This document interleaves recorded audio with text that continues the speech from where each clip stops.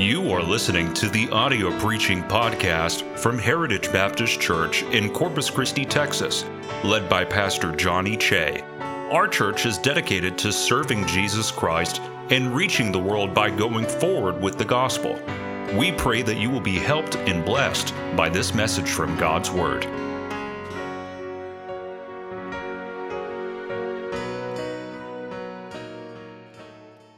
Matthew chapter 19. Now you're going to go to Matthew chapter 19. I am not. I'm going to go to Mark chapter 10. But you go to Matthew chapter 19. I will go to Mark chapter 10. It's a parallel passage. You are going to be reading some verses, and then I am going to be reading some verses, and I want you to see how they coexist.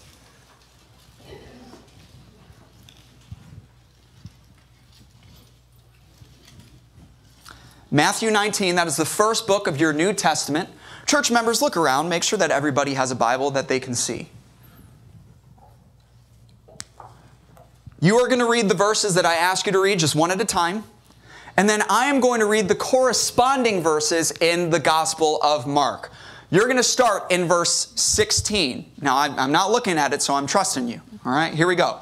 Matthew 19:16. Ready? And you begin now. And behold, one came and said unto him, Good Master, what good thing shall I do, that I may have eternal life? Now I'm going to read Mark 10:17. And when he was gone forth into the way, there came one running, and kneeled to him, and asked him, Good Master, what shall I do, that I may inherit eternal life? Now you read verse 17, please. And he said unto him, Why callest thou me good? There is none good but one, that is God. But if thou wilt enter into life, keep the commandments. Okay, hang on. Is someone going to tell Jesus that's not the right answer? Right? What good thing shall I do that I might have eternal life? You want him to look back and say, there is none other name given among men under heaven whereby we must be saved. You must believe in me. Amen. He didn't say that. Good Master. Why are you calling me good? There's only one good, and that's God. But to answer your question, what do you do to inherit eternal life? Keep the commandments? What? If I heard any of you soul winners were going out on Saturday and saying, do you know for sure you're going to heaven? And the person looks back and says, no, please tell me. And your answer was keep the commandments? I'd excommunicate you, and I'm not even a Catholic. Are we confused at all? Why are you calling me good? Jesus, what do you mean? Why am I calling you good? Keep the commandments. All right. Verse 18 of Mark chapter 10. Jesus said unto him, Why callest thou me good? There is none good but one, that is God. All right. You read verse 18 and 19 now. Read verse 18 and 19. Ready? Begin. He said unto him, which Jesus said, Thou shalt do no murder, thou shalt not commit adultery, thou shalt not steal, thou shalt not bear false witness, honor thy father and thy mother, and thou shalt love thy neighbor as thyself. Thou knowest the commandments. Do not commit adultery, do not kill, do not steal, do not bear false witness, defraud not, honor thy father and mother. Now you read verse 20. The young man said unto him, All these things have I kept from my youth up. What lack I yet? And he answered and said unto him, Master, all these have I observed from my youth. Then Jesus, beholding him, loved him, and said unto him, One thing thou lackest. So in your situation, what lack I yet? And here we see Jesus answers back, one thing thou lackest. You read verse 21. Jesus said unto him, If thou wilt be perfect, go and sell that thou hast, and give to the poor, and thou shalt have treasure in heaven, and come and follow me. Go thy way.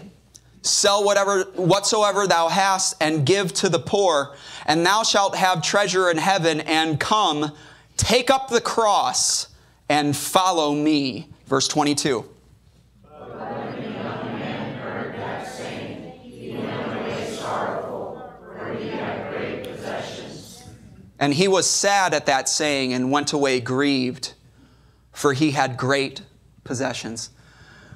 I'm a little confused. Why callest thou me good? That's a strange answer. Keep the commandments? That's a strange answer. What lack I yet? Go and do this. Don't we say that it's not of works? And yet when you first read this, one thing you lack, go and sell all you have and give it to the poor. Follow me. I'll do my best to explain it to you. I'll call my message one of two things. Title number 1, one thing you lack. Title number 2, where religion falls short. Heavenly Father, bless the preaching of your word, fill both speaker and listener with Holy Spirit, and demand a decision from us. Those who have been struggling with the eternal rest of their soul, let them come to a point of decision today to either accept you or reject you, to drop their pride or to drop their sin. Please, Lord, let them leave here either with you or without excuse. Church member and guest alike, let none leave here without knowing for sure and getting it settled for a Bible reason.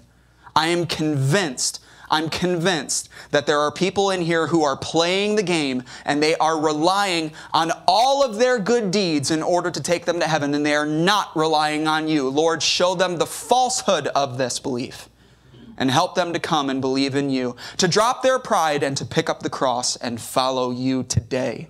We ask this in your name. Amen. Thank you. You may be seated. Imagine with me a vehicle in the parking lot. Any year, make, and model that you want. Truck? Sure. Car? Sure. Tesla? Sure. Motorcycle? Please. I'm telling you, I go through waves of wanting one and not wanting one, and right now I want one so bad. Imagine a vehicle out in the parking lot. And as you walk around the vehicle, all seems in order. The tires are inflated properly. The engine is healthy. The transmission is functioning. The brake system is fresh. The battery is charged. The tank is full. The timing belt is in sync. You have never seen a finer car. And yet, the car won't start. There are many things about the car that are right. And yet any wishful driver would need to look at the car and say, one thing you lack. And because it lacks that one thing, all of the other things that are right about the car are negated. Picture now a garden. We did one for the men and for some of you ladies with the vehicle. Now picture a garden. This is for you ladies and for some of you men. The soil is black and loose and damp.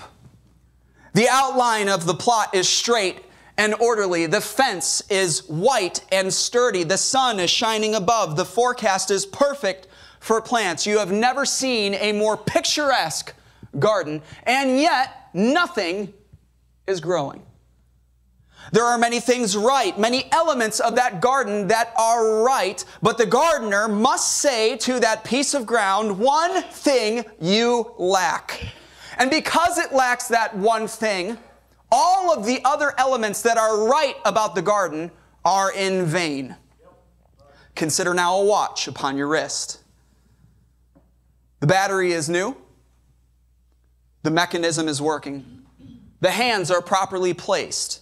The dials and buttons are functioning. The casing is even made of gold and jewels, and yet the watch isn't running.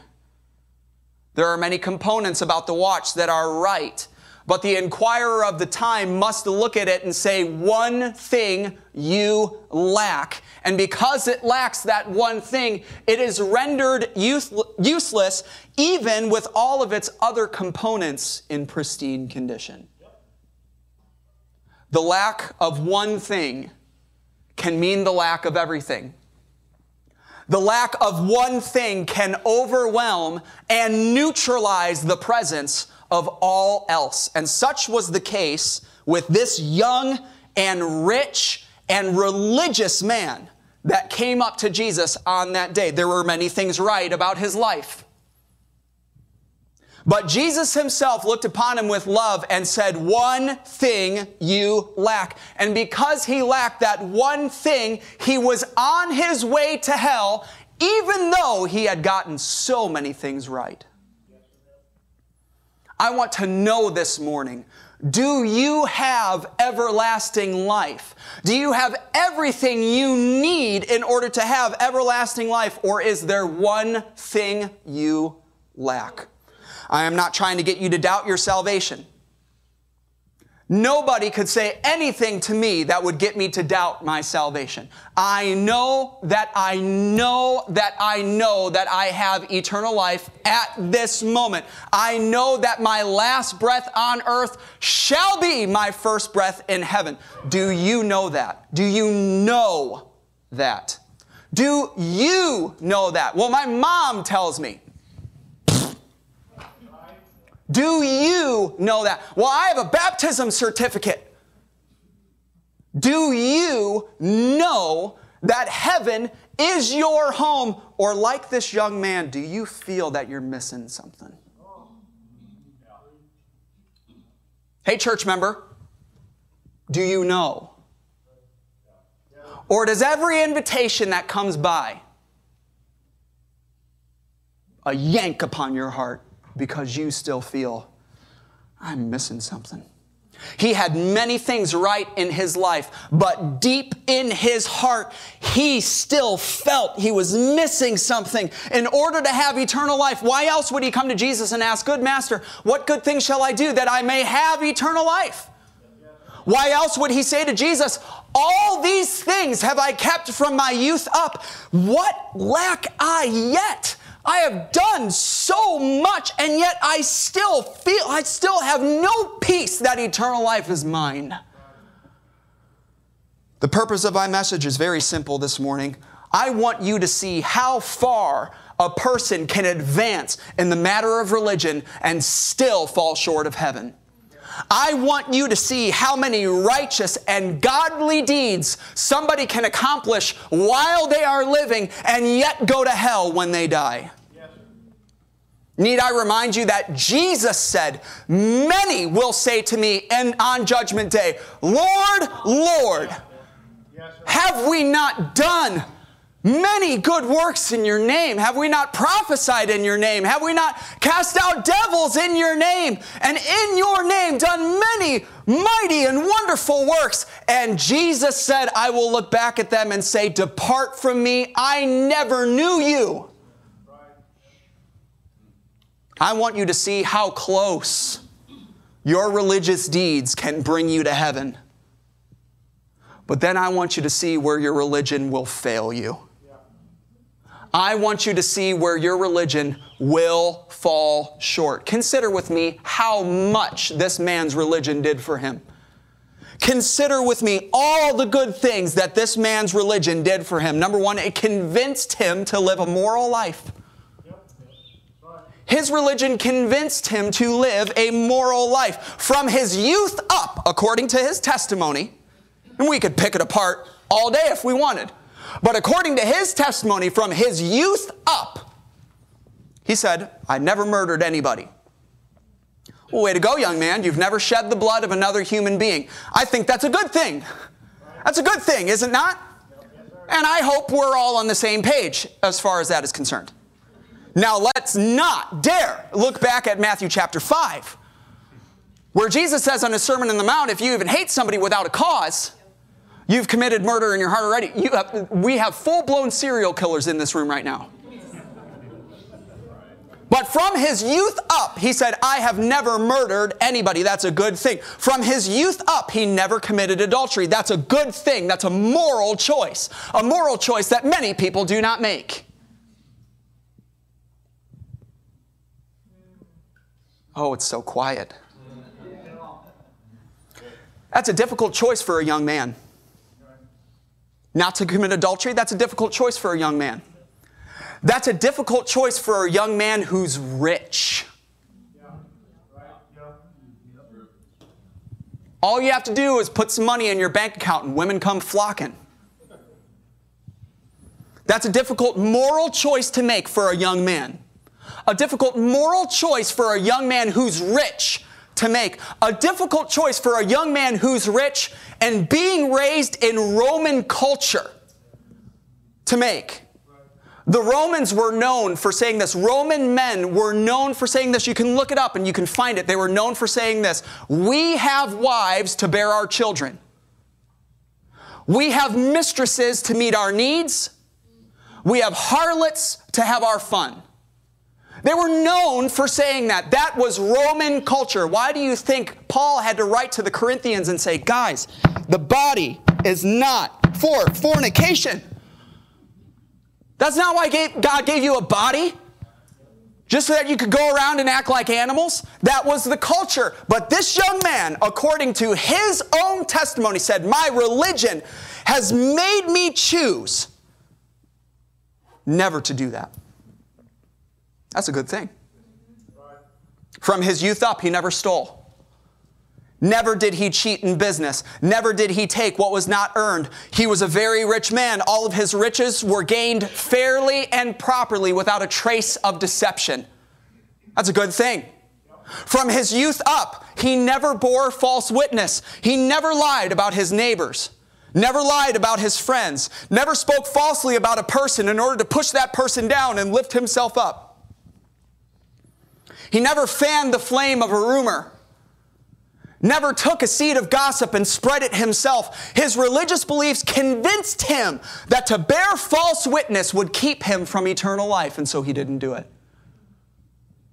From his youth up, he honored his father and his mother.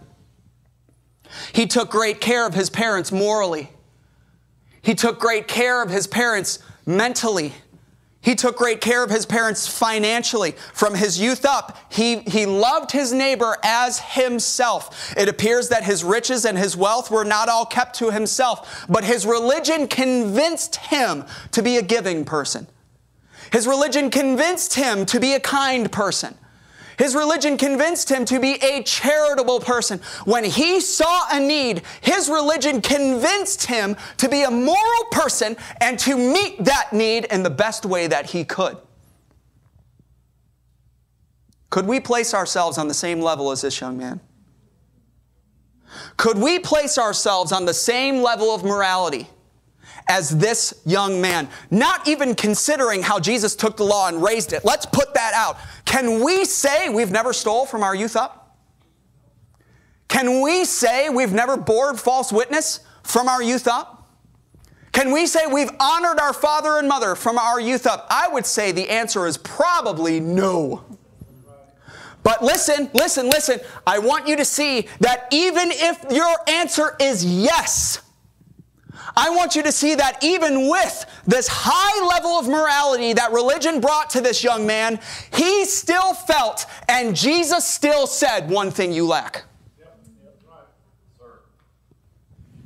I'm trying to shake you up this morning. You trying to make me afraid? Yeah. Yeah, I am. Your eternal soul hangs in the balance. And too many people go to hell from a church pew.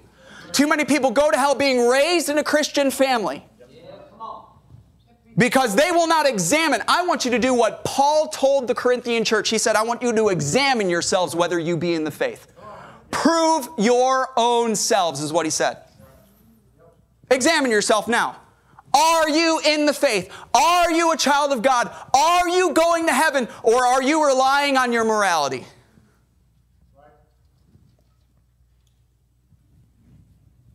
You say you're a good person, a moral person. I wish more people in this world lived moral lives.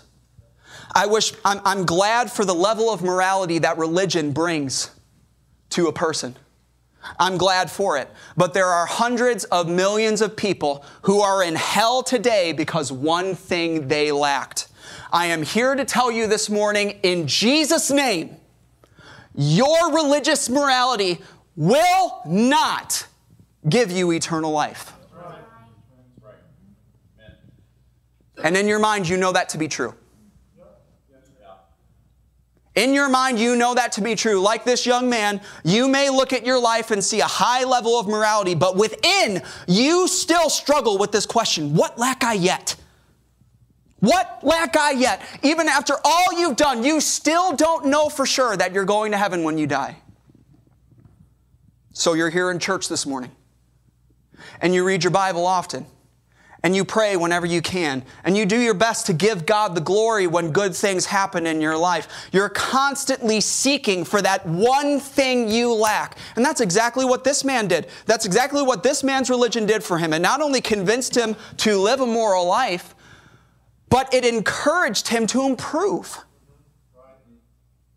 His question to Jesus was this: what good thing shall I do? He's just about to tell Jesus, I've done all of these good things, but what good thing shall I do? And he has one thing in mind: I want eternal life. I've done all of these good things, but I still feel like I'm lacking something. Please, Master, tell me what it is. Tell me what else is there to be done. Always looking for ways to grow. Always looking for ways to be a better person. Ways to leave the world a better place than when he came in. His religious beliefs demanded that from him. To maintain, to be satisfied, to be content with how he had lived his life from his youth up was an idea that his religion would not suffer him to keep. His religion told him daily, you must be a better person. You must do more. You must give more. You must take the next step. Even on his most righteous days, he would lay his head down at night and his religion would tell him, you must do more tomorrow. He would lay his head down with no peace that eternal life was his. What lack I yet? What lack I yet? And religion would answer him, more good deeds. More good deeds. Give more to charity tomorrow. And help that beggar again tomorrow. And honor your father and mother more tomorrow. And love your neighbors more tomorrow. And he would do so. But he still felt, and Jesus still said, one thing you lack. I think it's a good thing to live a moral life. I think it's a good thing that you want to grow in your religious deeds. But could it be that the reason you want to grow more is because you know, even after all you've done, it's still not enough? Do you fear standing before God and saying to Him, Lord, Lord? You know when you repeat somebody's name, it's because you're really wanting to get their attention. Give me an ear here. Look at all these things that I've done. And I always wanted to do more. Do you fear Him saying back to you, depart from me. I never knew you. One thing you lack. I'm glad you're a moral person. I'm glad that you are seeking to do more today than you did yesterday, but that is not where eternal life is found. I want you to see how far a person can come in the matter of religion and yet fall short of heaven. I want you to see how many good and even godly things that somebody can do while they're alive and yet still go to hell when they die. I want you to see it. This man's religion convinced him to live a moral life. It encouraged him to do more. It even brought him to the feet of Jesus. It attracted him to Jesus. He came running to Jesus. He came kneeling before Jesus. He came asking Jesus for help. He came seeking for Jesus' answer. And I want you to see it was his religion that brought him to Jesus' feet. That's a long way for religion to bring somebody. No group of people in this world is more attracted to Jesus than religious people. Even if their religion is actively opposed to Christianity, anybody who believes in their heart that they are attracted to doing good is going to be attracted to the one who did the most good. Listen to this quote. I am not a Christian. My religion is history. But I must confess, as a historian, that this penniless preacher from Nazareth is irrevocably the very center and most dominant figure in all of history. H.G. Wells, author of War of the Worlds. How about this one? As a child, I received instruction both in the Bible and in the Talmud. I am a Jew, and yet I am enthralled by the luminous figure of the Nazarene. Albert Einstein.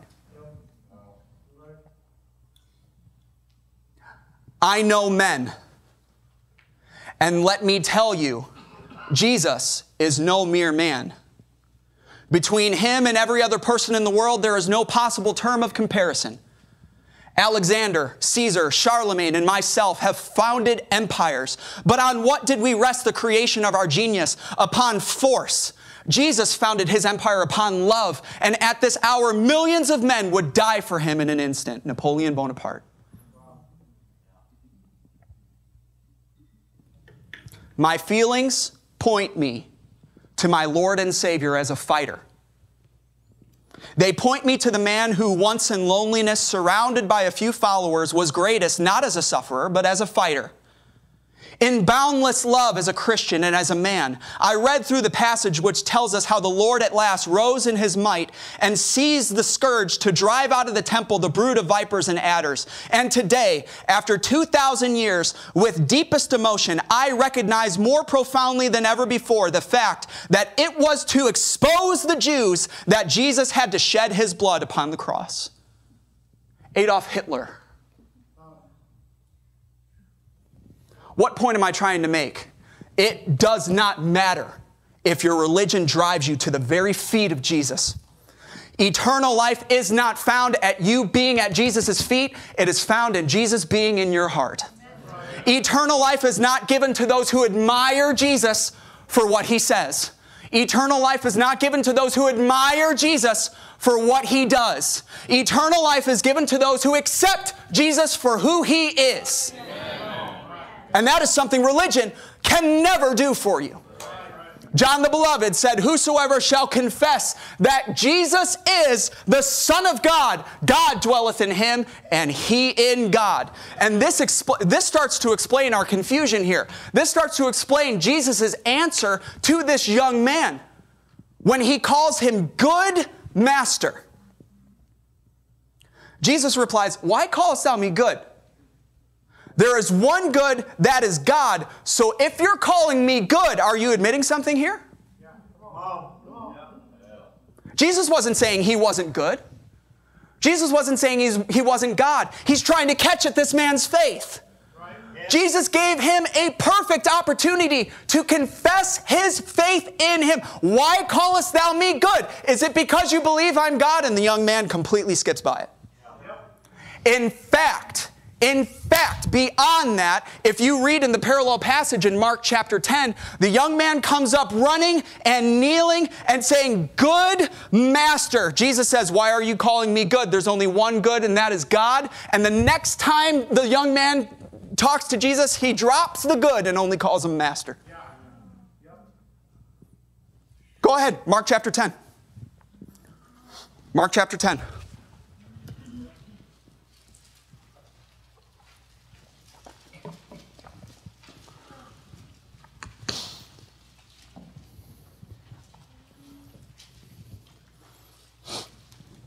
Hey, what am I doing this morning, church member?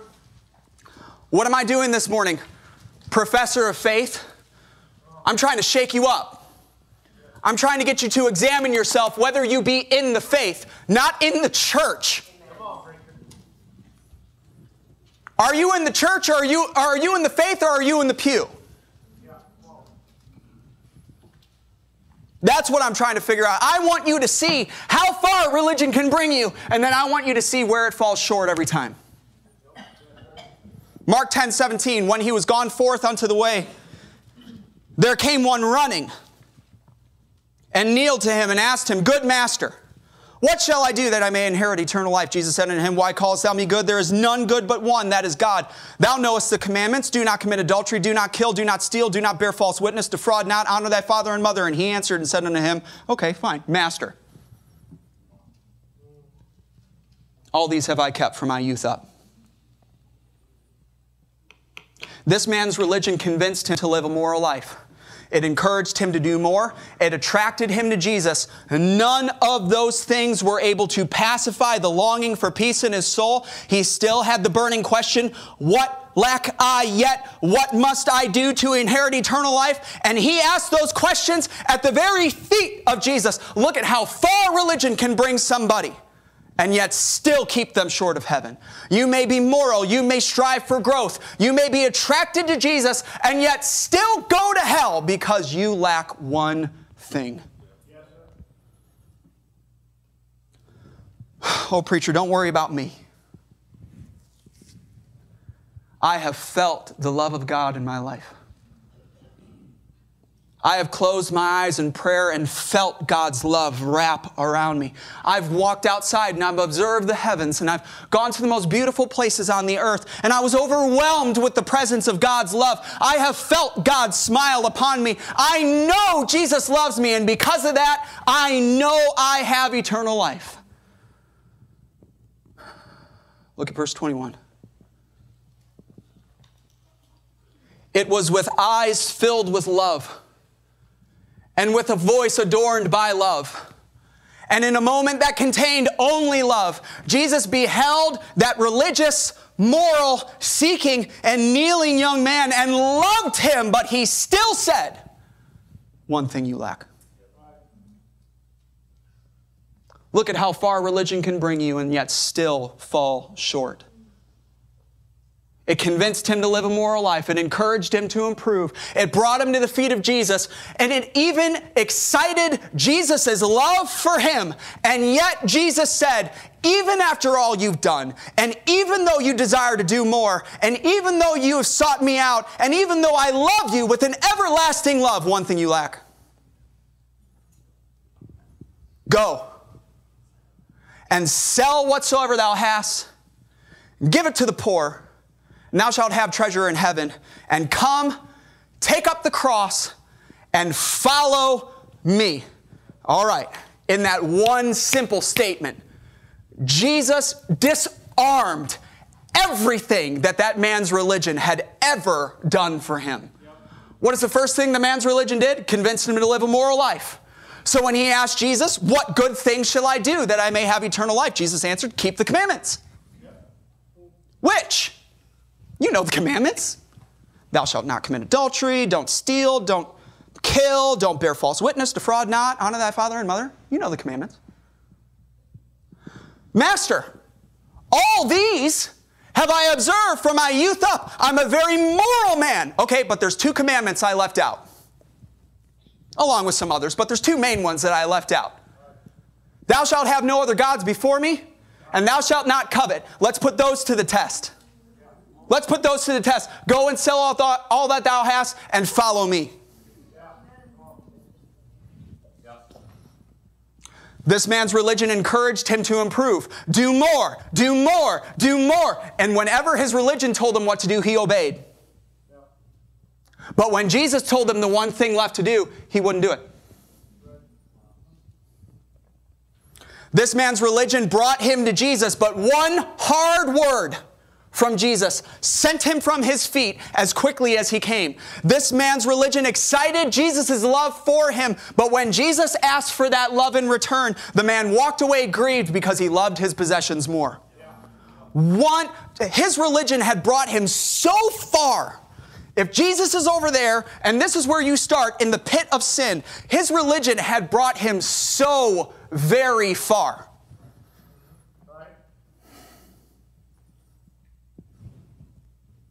But there's still a gap.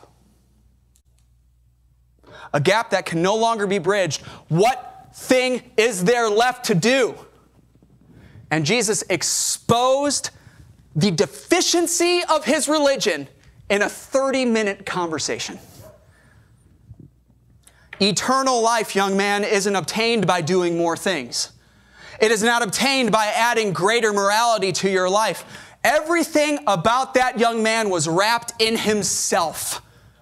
His entire life was built upon what he had and what he did. And Jesus' simple lesson to him was this, and you can't miss it. You have so many good things going for you, but one thing you lack. You've come a long way, throw all of it aside. Throw all of it aside, everything that you have built your life upon, throw it away, and have the trust to start all over again with me. And only me. Jesus isn't something that you add onto your religion like he's some cherry on top. You walk all the way back and say, nothing that I've done has done anything for me.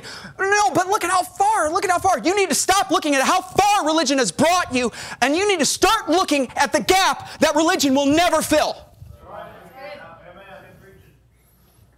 You come all the way back and you start with him. And you start with him alone. You lean your soul's entire weight on Jesus. There was a missionary to the New Hebrides. His name was John G. Paton. There's an incredible story of one time the Indians were coming, or the natives were coming around him, surrounded his house, and they were going to kill him. They were going to assault his wife and his kids in front of his face and cut his head off. And he knew that they were coming. But at one point, they all ran away in fear.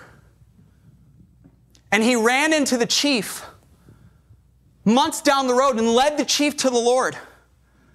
And asked the chief, why didn't you come that day? You had so many men and you had weapons and we had nothing. Why didn't you come? And the chief said, you had an army of men in white standing around your house.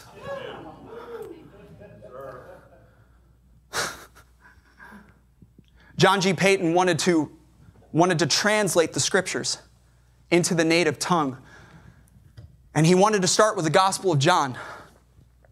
And everything was going well until he got to John chapter 3 and verse 16. Because the natives had no word for belief. They had no word for faith. And he struggled and he prayed for months of how to translate John chapter 3 verse 16. And one day, one of his native converts, came up to his study, and the convert, without saying a word, did this.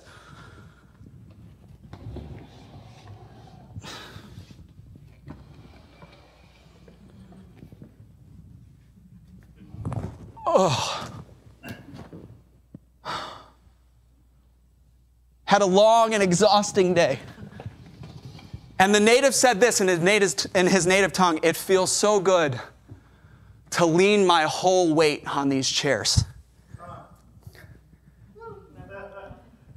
And John Paton wrote this, for God so loved the world that he gave his only begotten Son, that whosoever leans his whole weight in him should not perish, but have everlasting life. For God sent not his Son into the world to condemn the world, but that the whole world through him might be saved.